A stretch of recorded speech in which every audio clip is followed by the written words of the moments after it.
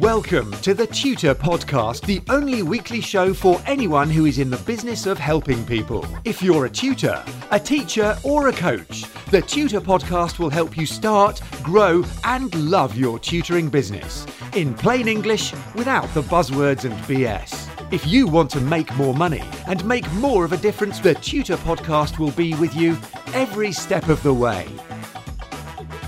Hi, it's Neil Cameron here with episode 302 of the Tutor Podcast, the Monday morning show for anyone who wants to start, grow and love their tutoring, teaching and coaching business, the same way I love mine.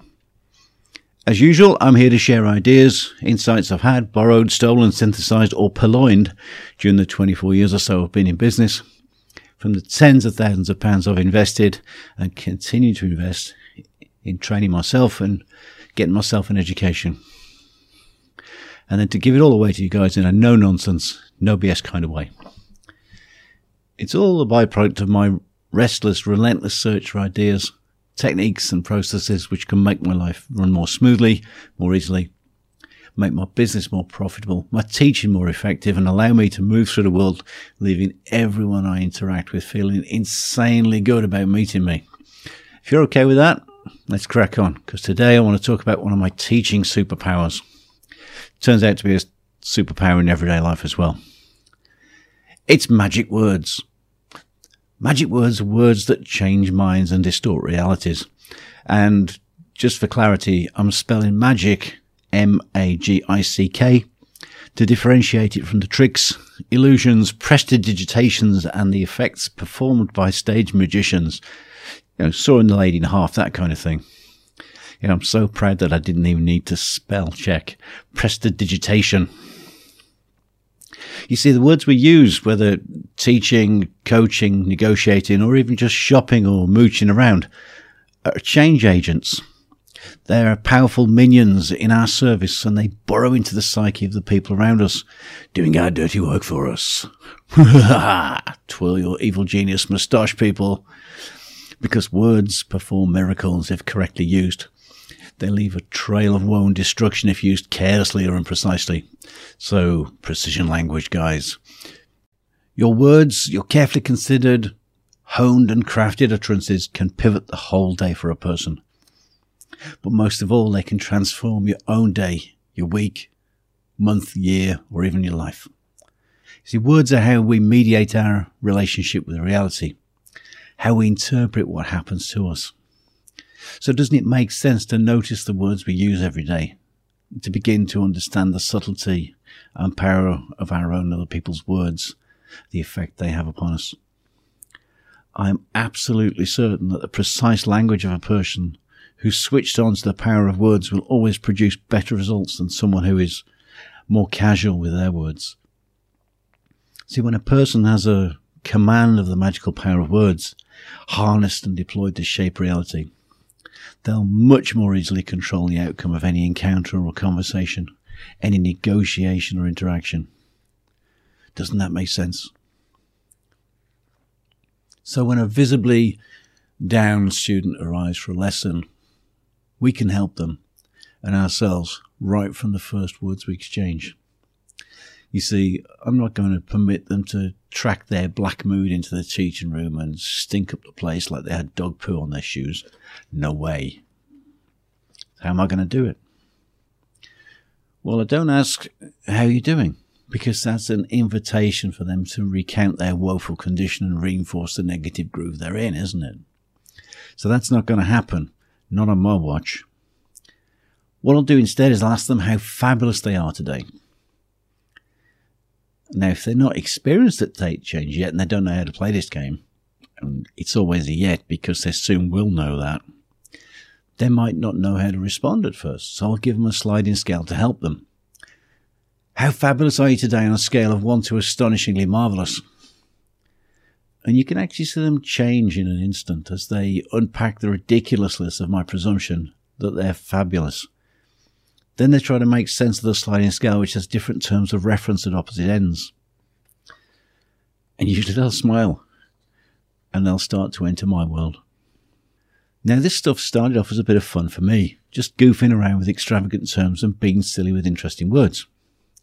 But eventually, as dim as I am, I noticed the effects of my words and what they were doing to my students, and my counterparts in business meetings, and my relationships with those nearest to me. I began to notice that they smiled at my silliness. They sat up a little bit straighter, or they raised their heads a smidge. The checkout staff at the supermarket would ask, "How are you today?" My son would cringe knowing that something silly was about to happen. Oftentimes, I'd look left and right, scanning, before I lean forward a little bit and stage whisper, "Shh! Don't tell anybody. But I'm really, really happy. In fact, I'm so ridiculously happy, so completely marvellous that I'm afraid they're going to catch me again." Then I'll look around again, smile, lean forward again and ask the cashier, "So I'm curious, how have you managed to avoid the happy police when you're so obviously wonderful, so evidently dazzling, even on a Tuesday?" And so begins a silly, brief, interruptive back and forth exchange between us. Now, if this changes my experience at Sainsbury's, for me, you've got to bet it changes how they feel. They don't meet many people who are insanely happy, who are so completely marvellous that they're afraid to be caught. And yes, I'm being silly, being playful with them, and I'm being playful with myself. I'm using humour and language to manipulate them. Ooh, you don't like the word manipulation, do you? I could tell. So let's try the word influence instead. Notice how choosing that word seems much more benevolent. It shifts your perception of what I'm doing. Manipulate equals bad. Influence equals good. Magic words, yes? Same for the word practice. That's a meh word if ever there was one. But how about if instead of saying practice, I said plug your guitar in and make a ton of joyful noise? Which words are going to have little Rosie getting the guitar out of the bag? It's interesting, isn't it? Now, years ago, I worked in the casino industry, and I hated it until the gaming manager, a guy called Tony Stocks, so cheers for this, Tony, pulled me to one side and asked me what was wrong with me. I told him that I hated coming to work and dealing with the punters, who I considered mostly to be a bunch of morons.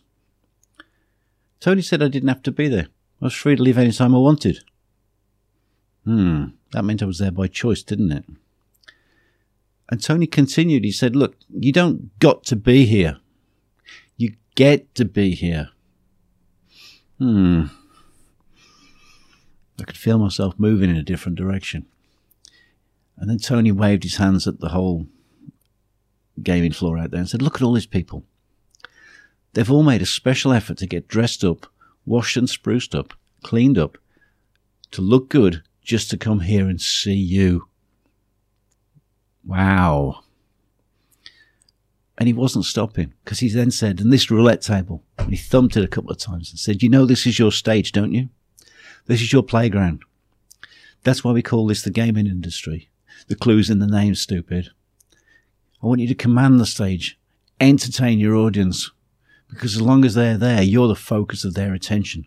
You're the star of the show the minute you put on your dicky bow and ask them to place their bets." Man, that was a magic spell, wasn't it? Tony wove that in a minute or two, and I spent the next 15 years in the gaming industry and never worked a day in all that time.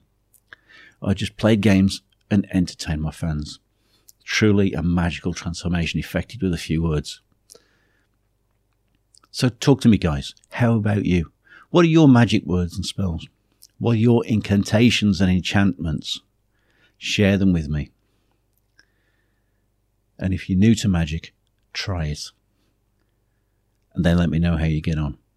Drop me an email to info@neilcamino.com and follow me on X, where I am @TutorPodcast.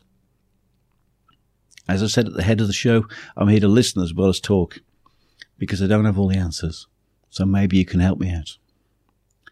If you haven't already, like and subscribe to the podcast. And as always, I'll be back next week with more no BS ideas, more tips to help you to start, grow and love your tutoring business, just like I love mine. Till we meet again, I hope this podcast has got you thinking, has been some help. Stay healthy, stay useful, and have a scintillating, magical, and fabulous day.